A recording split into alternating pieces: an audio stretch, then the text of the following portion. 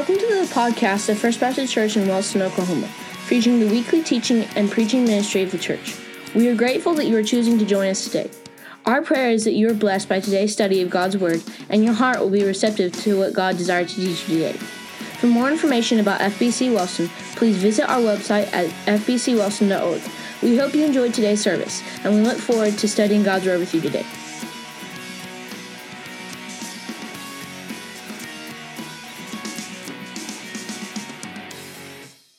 Well, Mark chapter 1, I'm going to start in verse 21. If you'll follow along in your copy of God's Word as I read aloud out of mine, we're going to read verse 21 down through verse 28, and we are going to spend some time looking at this passage this morning. Mark chapter 1, starting in verse 21. And they went into Capernaum, and immediately on the Sabbath he entered the synagogue and was teaching. And they were astonished at his teaching, for he taught them as one who had authority and not as the scribes. And immediately there was in their synagogue a man with an unclean spirit. And he cried out, "What have you to do with us, Jesus of Nazareth? Have you come to destroy us? I know who you are, the Holy One of God." But Jesus rebuked him, saying, "Be silent and come out of him." And the unclean spirit, convulsing him and crying out with a loud voice, came out of him. And they were all amazed, so that they questioned among themselves, saying, "Who is this? A new teaching with authority. He commands even the unclean spirits, and they obey him." And at once his fame spread everywhere throughout all the surrounding region of Galilee. I pray that God adds understanding and application to his word this morning.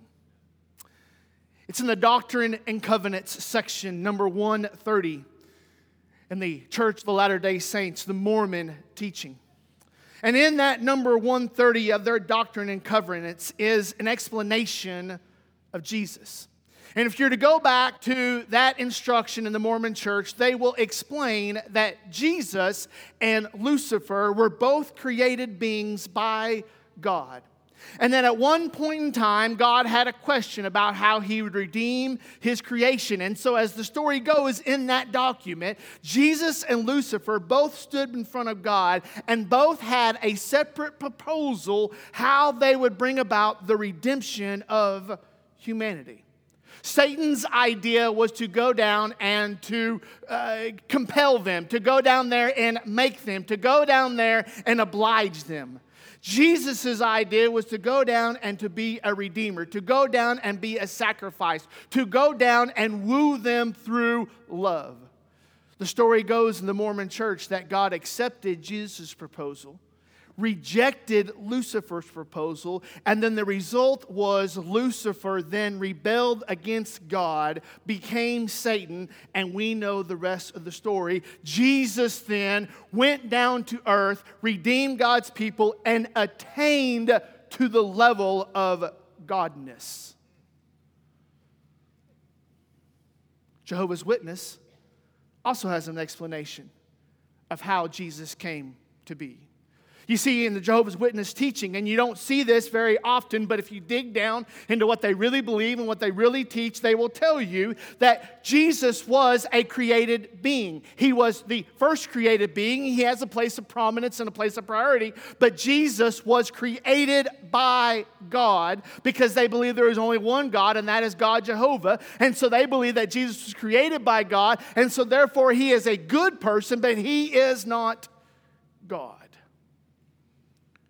Muhammad, when he claims to receive the revelation and what now has become the Islamic religion, claims that yes, Jesus lived and yes, Jesus was alive on this earth and Jesus is a fine teacher and he is a fine prophet, but he is not Allah, because there is no way that Allah, their word for God, there is no way that Allah would come down, subjugate himself to live on this earth as a mere human.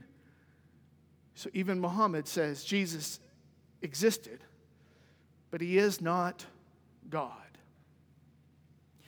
When we come to the Gospel of Mark, Mark is making it very clear who Jesus is. And he's going to make it very clear, as he has in the pages before, how he has come and he has said through the mouth of John the Baptist that this person is coming. Jesus Christ is coming. Not just Jesus, that is his name. Christ is his title. But then the Savior, the Messiah, that this person is coming. And then you see later on in the first chapter of Mark where Jesus comes and he submits himself to the baptism of John the Baptist, and God speaks out of heaven and says, "This is my beloved Son with whom I am well pleased." And then Jesus comes on the scene after spending the 40 days in the temptation. He comes on and says, "Here I am, the Messiah is amongst you." And last week we were looking there in Mark chapter 1, how he comes in and he explains to people, "I am calling people to me." And then as we get here to Mark chapter 1 and we look at this, as I've already read in verse 21 down to verse 28, Mark is making another statement. He is giving us another picture. He's adding another puzzle piece, if you will. And what I put there in your notes, and you'll see hopefully with me through the Word of God this morning, is that Mark is saying this is not just the guy that we've been looking for. This is not just the Son of God. This is God in the flesh. And you may say, "Well, Spence, why is that such a big deal if that is God in the flesh?" It makes all the difference in the world. My salvation, your salvation, rest upon the identity of Jesus. If Jesus was just a good guy, he could not die as the sacrificial lamb. If Jesus was just good a teacher, he couldn't be enough to pay the penalty for your sins. If Jesus was just a historical postage stamp, you and I are in this room on the hook for all of the Old Testament law. And none of us in this room are good enough to be in front of God on our own merits. It is all hinging upon the deity, which is meaning the godness of Jesus Christ.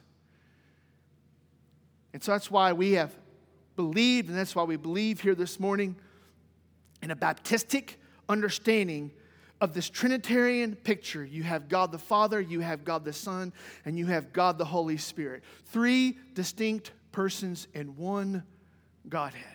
So as Mark begins this explanation, he's giving us different pieces. This is the message for the church. This is the message of who Christ is. This is why you have a gospel. And as he's shown us this picture earlier in the baptism, and that's Mark chapter 1 and verse 9, he is now going to turn a corner, give us another picture, another scene, and he shows us the deity of Christ. Now it's hard because we haven't got to the Mount of Transfiguration. The Mount of Transfiguration, later on in the Gospel of Mark, Jesus gets up there and he receives that glorification in front of everybody. Everybody sees that is God. Well, this isn't happening right here. So what Mark does is he shows us these signs that point to the deity of Christ. And we're going to look at specifically 3 signs that Mark points to that shows us the deity of Christ. You may say, "Well, Spence, it's not that sexy of a conversation. It's not that sexy of a topic to talk about the deity of Christ." Here's what I'm going to tell you this morning. It may not be sexy, and it may not be trendy, and it may not be faddish. But the only hope that you and I have of reconciliation with God is through His Son, Jesus Christ.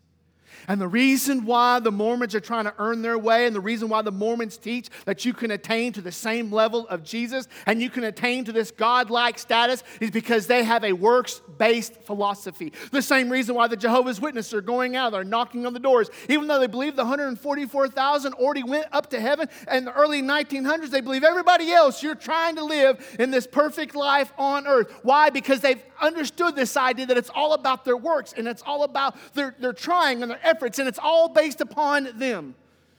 That's why Islam has the 5 pillars.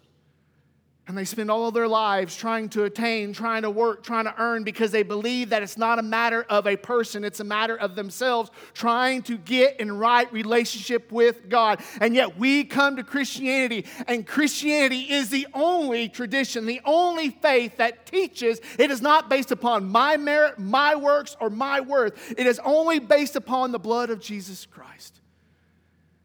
So this is a fascinating conversation to have. So Mark chapter 1, he gives us these signs. I've already read them into your hearing, but let's back up and start at verse 21 again, and let's look at how he gives us these signs of the deity of Christ. The first sign he talks about is the sign of authority.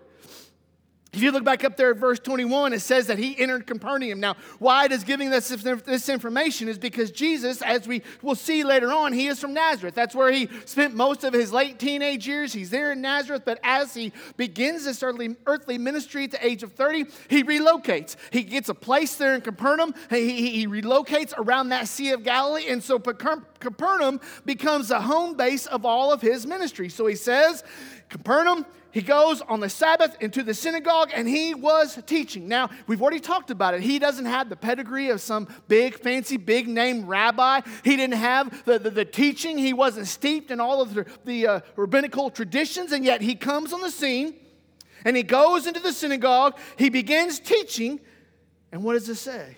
Verse 22. They were astonished at his teaching, for he taught them as one who had authority. Mark is pointing out the authority of Christ, not because it was based upon the place or the title. There was nothing fancy about Capernaum. There was nothing about the title of Jesus. He hadn't gotten voted the most popular in his class. He wasn't the best student in school. He was really a nobody. He came into the synagogue, which is their version of a church. He came into the church. He stood up and began to teach out of the scriptures, and yet everybody is astounded not because of what he was saying, but because of the authority by which he was speaking. And it tells us here in the text that everybody in the place saw that there was something different, and the difference was evident to them. And they're all sitting there and listening to Jesus teach. They're listening to Jesus talk. They're listening to Jesus explain what the scriptures mean. Now think about this. All he has is the Old Testament. And most likely he doesn't have all of the Old Testament that we have today. Most likely they had a select scroll of Isaiah, maybe a couple of chapters here. Maybe they had a little bit from the Pentateuch, the first 5 books of the Bible. So he would just take a scroll. He would open the scroll. He would read a passage of scripture, and then he would expound on what that scripture means and how that scripture applies to their life. And as he's doing that, no gizmos, no lights, no air conditioning, no smoke, no fog, no nothing. They are all wrapped with attention.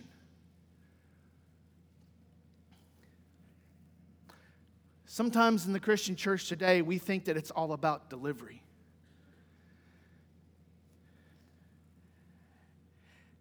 But if you look there at the verse 21 and verse 22, it wasn't about delivery, it was about the content. So Mark is trying to make a point. Mark is trying to show them that the authority of Jesus, the authority of the deity of Jesus Christ, was not based upon the physical presence of Christ, was not based upon the title of Christ, but the authority was based upon what he was saying. If you look there in verse 21, it talks about teaching. Verse 22, he was teaching. Christ came on the scene and he began to tell them, "Thus saith the Lord." And because he was speaking the word of God, it had inherent authority. Please don't make the mistake of thinking that this book is just as important as another book. There is not another book that has been printed. There is not another book in your possession. There is not another thing that you have that is of more value than the Holy Bible. I spent all week long up in Kansas City at one of my weeks of school, and as I get up there, it's always you get in that academic environment, and everybody, they're like, "Oh, look at us, we're all smart, and look at us, we're all that put together." And I'm thinking, you know what? That all has its place, and I'm glad that it's there. But there have been many a country preachers with a Bible and fire in their bones that were just as effective and used for God as the fanciest, slick-haired, fancy-dressed preacher or teacher in the world. And brothers and sisters, I want you to understand that our authority, that our relevance, our hearing does not come from ourselves or from our delivery. It comes from the Word of God. So Mark says in Mark chapter 1, I want you to understand this imagery. He showed us his deity by his authority. But not just his authority. Mark goes on. It's his identity. His identity. Now, everybody in the room was sitting there. And as Jesus is teaching, they are all just sitting there fixed like, oh, wow. This guy is speaking. This guy has authority. This guy has gravity to what he is saying. And then as the text goes on there in verse 23, what does it say? It says, in their synagogue, a man with an unclean spirit. Now, and what is an unclean spirit? An unclean spirit is something demonic. An unclean spirit, you have clean and you have unclean. A clean spirit would be something from heaven. An unclean spirit would be something from hell. So you had a person that was at church. Don't let the irony miss you. There was a person that was at church and demon possessed. You say, Spence, could that happen today? Maybe.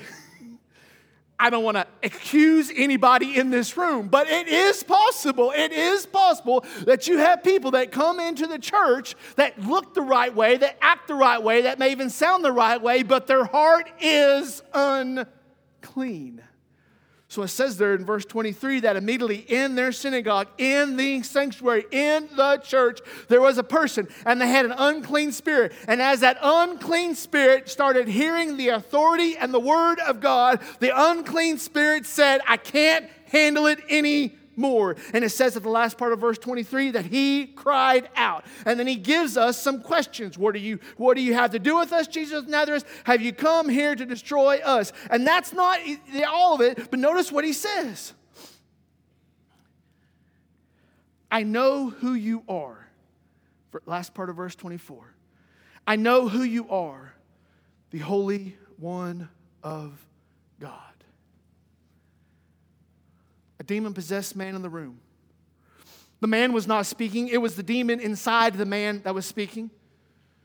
And as you can think about going from the holiness of Christ, going the deity of Christ, and then you go to the opposite end of the spectrum and you have this demon possessing, indwelling a human being that then begins to speak to Christ. And what does he do? He identifies who Jesus was. The Spirit knew who Jesus was, and the Spirit knew what he was.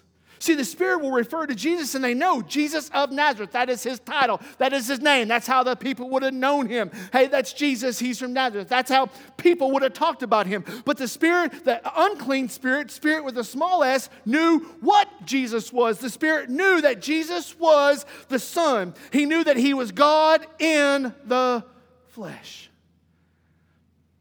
You may say, well, Spence, that doesn't prove to me who Jesus is. Well, we have a lot of people going around claiming to be one thing and being something else. We have a lot of people today that are trying to put on the show. Last night I tried to convince you that I was a delivery man. There are people all over the place that try to put on certain airs, trying to act one way, trying to be one thing, trying to show something else. But as Mark is giving us this picture, and he's giving us this imagery of what happened there in the synagogue, and he said, you know what? Even the demons know who Jesus is. And so you have this statement of testimony. You have this statement of identification. You have this statement of saying Jesus is not only the Son of God, but he is the Holy One of God. Do people still know that today? Romans chapter 1 tells us that God has revealed himself to all of creation.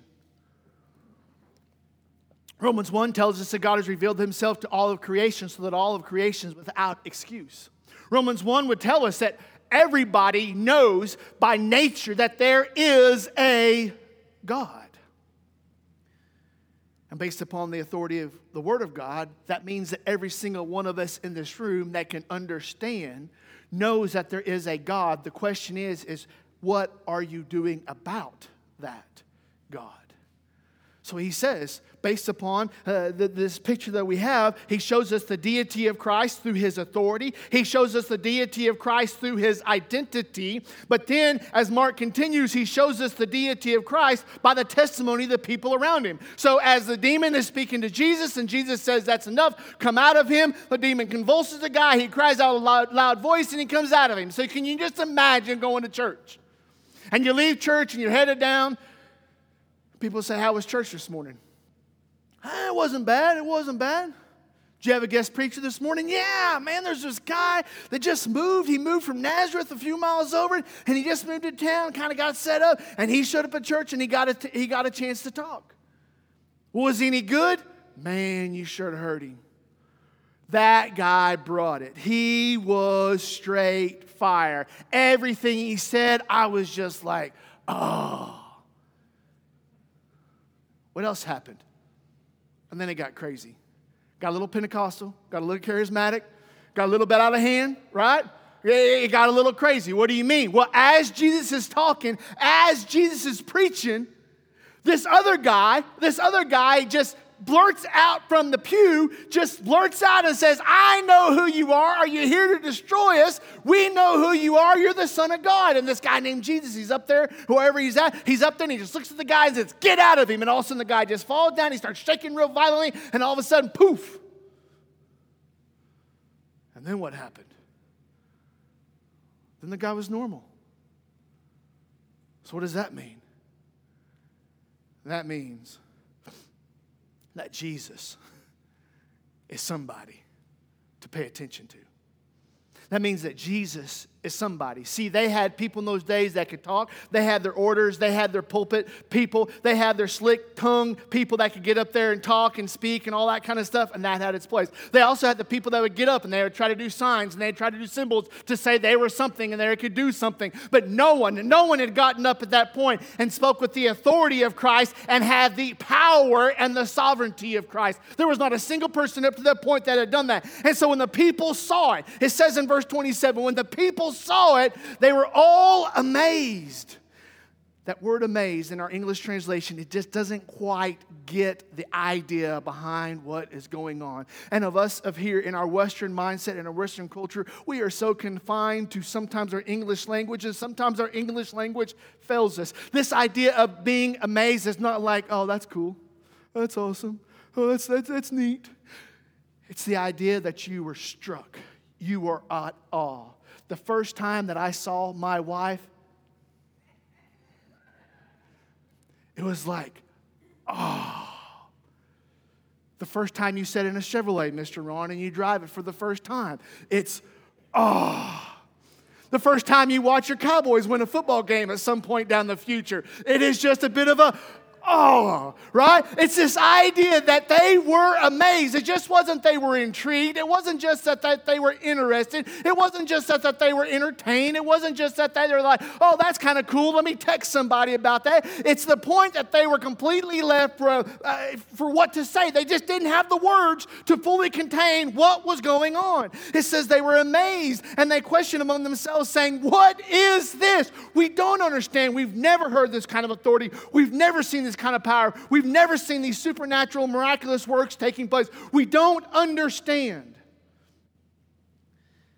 And in short, what Mark is showing us is the people were confronted.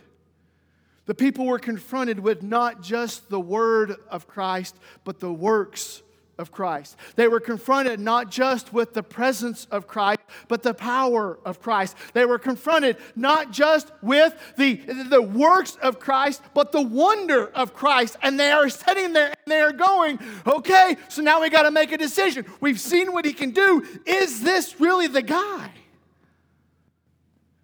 The guy that we have been brought up being told would come. The guy that our parents and our grandparents, and our great-grandparents prayed would come. Is this the guy the Old Testament was looking forward to? Is this the guy that is going to be the Messiah, the Savior, that is going to reconcile me to God? Is this the person? The people were confronted with, who is this? And then it says in verse 28, and at once his fame spread everywhere. You see, the people were confronted and there was a response. When the people realized who this was, when the people got excited and they got a grip and a grasp on who he was,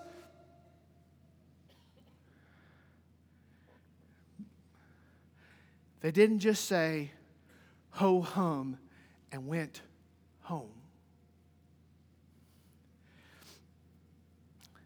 they got excited. And it says in verse 28, fame spread everywhere. Now, how do you think that happened? Do you think fame spread because Jesus went person to person to person saying, hey, you know what? I'm the Messiah, and watch this. Boom, demon possession, exorcism, boom, gone. Do you think he went person to person to person? No. So how did the fame spread?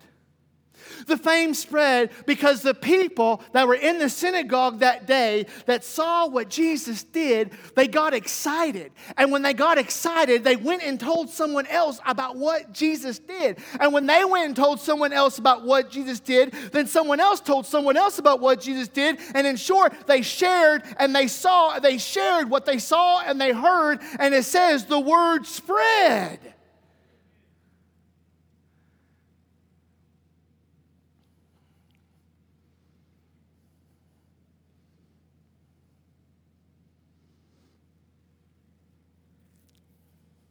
So in this bottom part of your bulletin, there's a blank spot.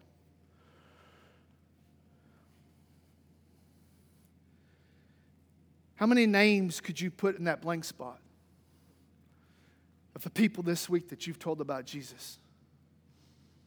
Because you're excited about what Jesus has done in your life. It's not a big blank spot. You can even write small if you have to. You can go to the inside. You can use some of the inside if you run out of space back here to give some names. Who do you have?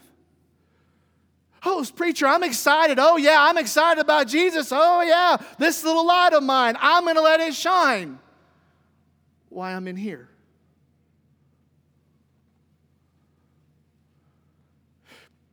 Please. It doesn't matter what you say to me. Please, not in the presence and the watching of God. Act like you're excited about Jesus.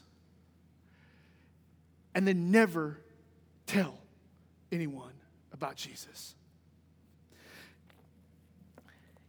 You get here in Mark, and Mark just says, I want you to know who Jesus is. And he's giving a message to the church to say, church, this is who you have to share. You're not talking about a man that came and never said a word. You're not talking about a man that came and never lifted a finger. You're not talking about a man that came and was shrouded in controversy. You're not talking about a man that started off good and then compromised his character towards the end of his ministry. You're not talking about a man that came and that there was all kinds of questions and there was all kinds of controversies that said good things and bad things. You're not talking about a man that ever impugned the holiness of God. You're talking about a man that came, lived a perfect life, died a death he did not deserve to take my place.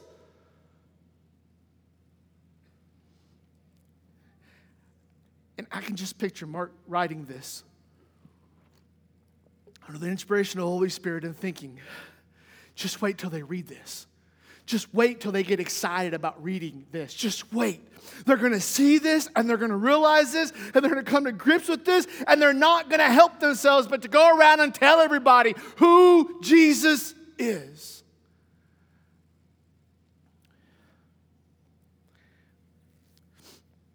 And yet my concern is, for many of us in this room, this white space is the same white space today as it was last Sunday, and today as it will be next Sunday. Why? So this is where I come to how then we can take it and put it in our homes. Mark talks about the deity of Christ. He gives us these three signs: the authority, the identity, the testimony of Christ. He says these are signs that point to that He is God in the flesh. And because He's in the God in the flesh, that changes everything. And it's not the Mormon teaching, it's not Jehovah's Witness teaching, it's not the Islamic teaching, the Christian teaching that says this is God in the flesh. God came down. He condescended to us. He became flesh so that He could die in our place. And so you go back here in Mark chapter 1 and He's making sure that we understand this is who Christ is. So then how do we take this? And we think about how it applies. I put down there at the bottom of your notes, how does it apply in our homes? How does it apply in our witness? How does it apply in our evangelism? How does this truth that Mark gives us here in this passage then apply tomorrow? So how does it do in our homes? Well, a statement that you're going to hear a lot more if you haven't already heard it a lot from me in the past is a statement that it is not whether, but which. It is not whether, but which. What I mean by that is if you go back up there in Mark chapter 1, and it says up there in verse 22, he taught them as one who had authority. See, sometimes we start to think, and we'll even use this language. I've used this language before. I'm not saying that you're bad if you use this language, but you hear people say, well, they accepted Jesus as their Lord and Savior, as if it was an option of the status of Jesus over their lives. I know what people mean, and I've used it before, and I'm not saying it's bad. I'm just saying that it's not a matter of, Jesus, you're in charge, and I decide if you are or you're not in charge. You see, Jesus has authority over my life, whether I choose to recognize it or not, whether I choose to submit to it or not, whether I choose to obey it or not. His authority is not up for my acceptance. So it's not a matter of whether you follow authority. It's a matter of which authority are you following. You see, that's really the question on the table today. Is it's not a matter of whether you and I follow authority. It's a matter of which authority we choose to follow. So everybody's there in Mark chapter 1, and everybody's listening to him, and everybody is amazed at his authority. And you still, then now 2,000 years later, you still have people that are amazed by his authority. But there are other people that are living in this world today that are going, you know what? I know about this Jesus guy, I know about this God guy, but I'm not choosing to follow. I have something else. And you may say, well, Spence, it's not that simple. There's got to be a middle ground. No. Here's how it works. Either you are under the authority of God or you are under the authority of you.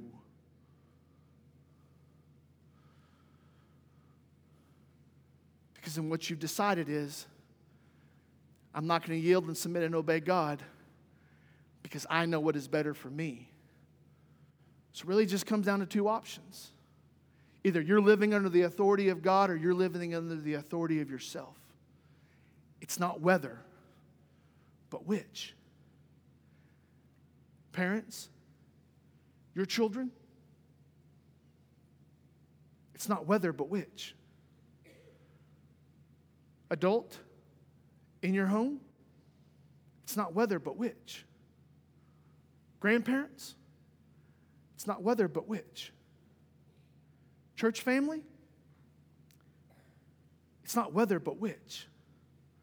Many of churches have split. Many of the churches have died. Many of the churches have fossilized because they stopped living under the authority of God and started living under the authority of them.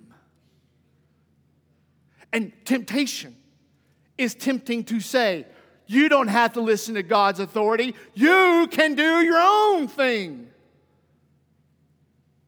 Sin is the rebellion against the authority of God. Where does all this lead? It all starts with you and I saying, God, I will not yield to God's authority in my life. I will yield to my own. It's not whether, but which. So you think about that, how it applies to our home, but then what does it do to our witness or our daily testimony? Well, you have the same option that they have here in the text. Either you will rebel or you will repent. Either you will rebel or you repent. When Jesus did this and he's speaking with authority, and then the demon-possessed man, he cast the demon out, and the people are sitting there in their pews, and they're just like, what do we do with this now? I don't know what to do with this. I don't know what's going on. And they were confronted. They had to make a decision. Either he is who he says he is or he is not. One of the two, and you and I will make a decision whether we will rebel against God's word or we will repent to God's word. Those are the two options. And so many times you and I start to think, well, I need some middle ground. I need some wiggle room. It can't be that simple. It can't be that black and white. It is. Either you will rebel or you will repent. Because the most basic message is you sinned against God. And when you sinned against God, that caused a separation between you and God. And because of the sin in your life, the Bible tells us that the wages of sin is death. So the reality that Scripture teaches us is when we sinned against God, now we have separated ourselves from God. So then the question that we have to ask is, how do we get reconciled back to God? Because the Bible tells us the wages of sin is death, and we understand that there are two places that we spend in eternity, either heaven or hell. And so we realize that when we've sinned against God, we've separated ourselves from God. So then the question is, how do I get back to God? And it's not a matter of doing good works. It's not a matter of earning enough money. It's not a matter of having enough wisdom or enough knowledge or where you live. It's a matter of saying, I need something to pay the penalty for my sin. Because God knew you could not do it by yourself, He sent His Son, Jesus. He came to live a life that you could not live, a perfect life. He died on the cross, and His death was the sufficient payment for your sin. So then the Bible tells us, for all who believe in Jesus, and they trust in what He has done, they can pray to be forgiven by God. And because of the work of Christ on our behalf, we can be forgiven of our sin. And when people hear that, they have two choices. Either they can choose to say, I repent and I trust in the work of Christ on my behalf, and therefore that means I submit my life, I submit my priorities, I submit my will and my way to God. Or they say, no, I'll figure it out on my own.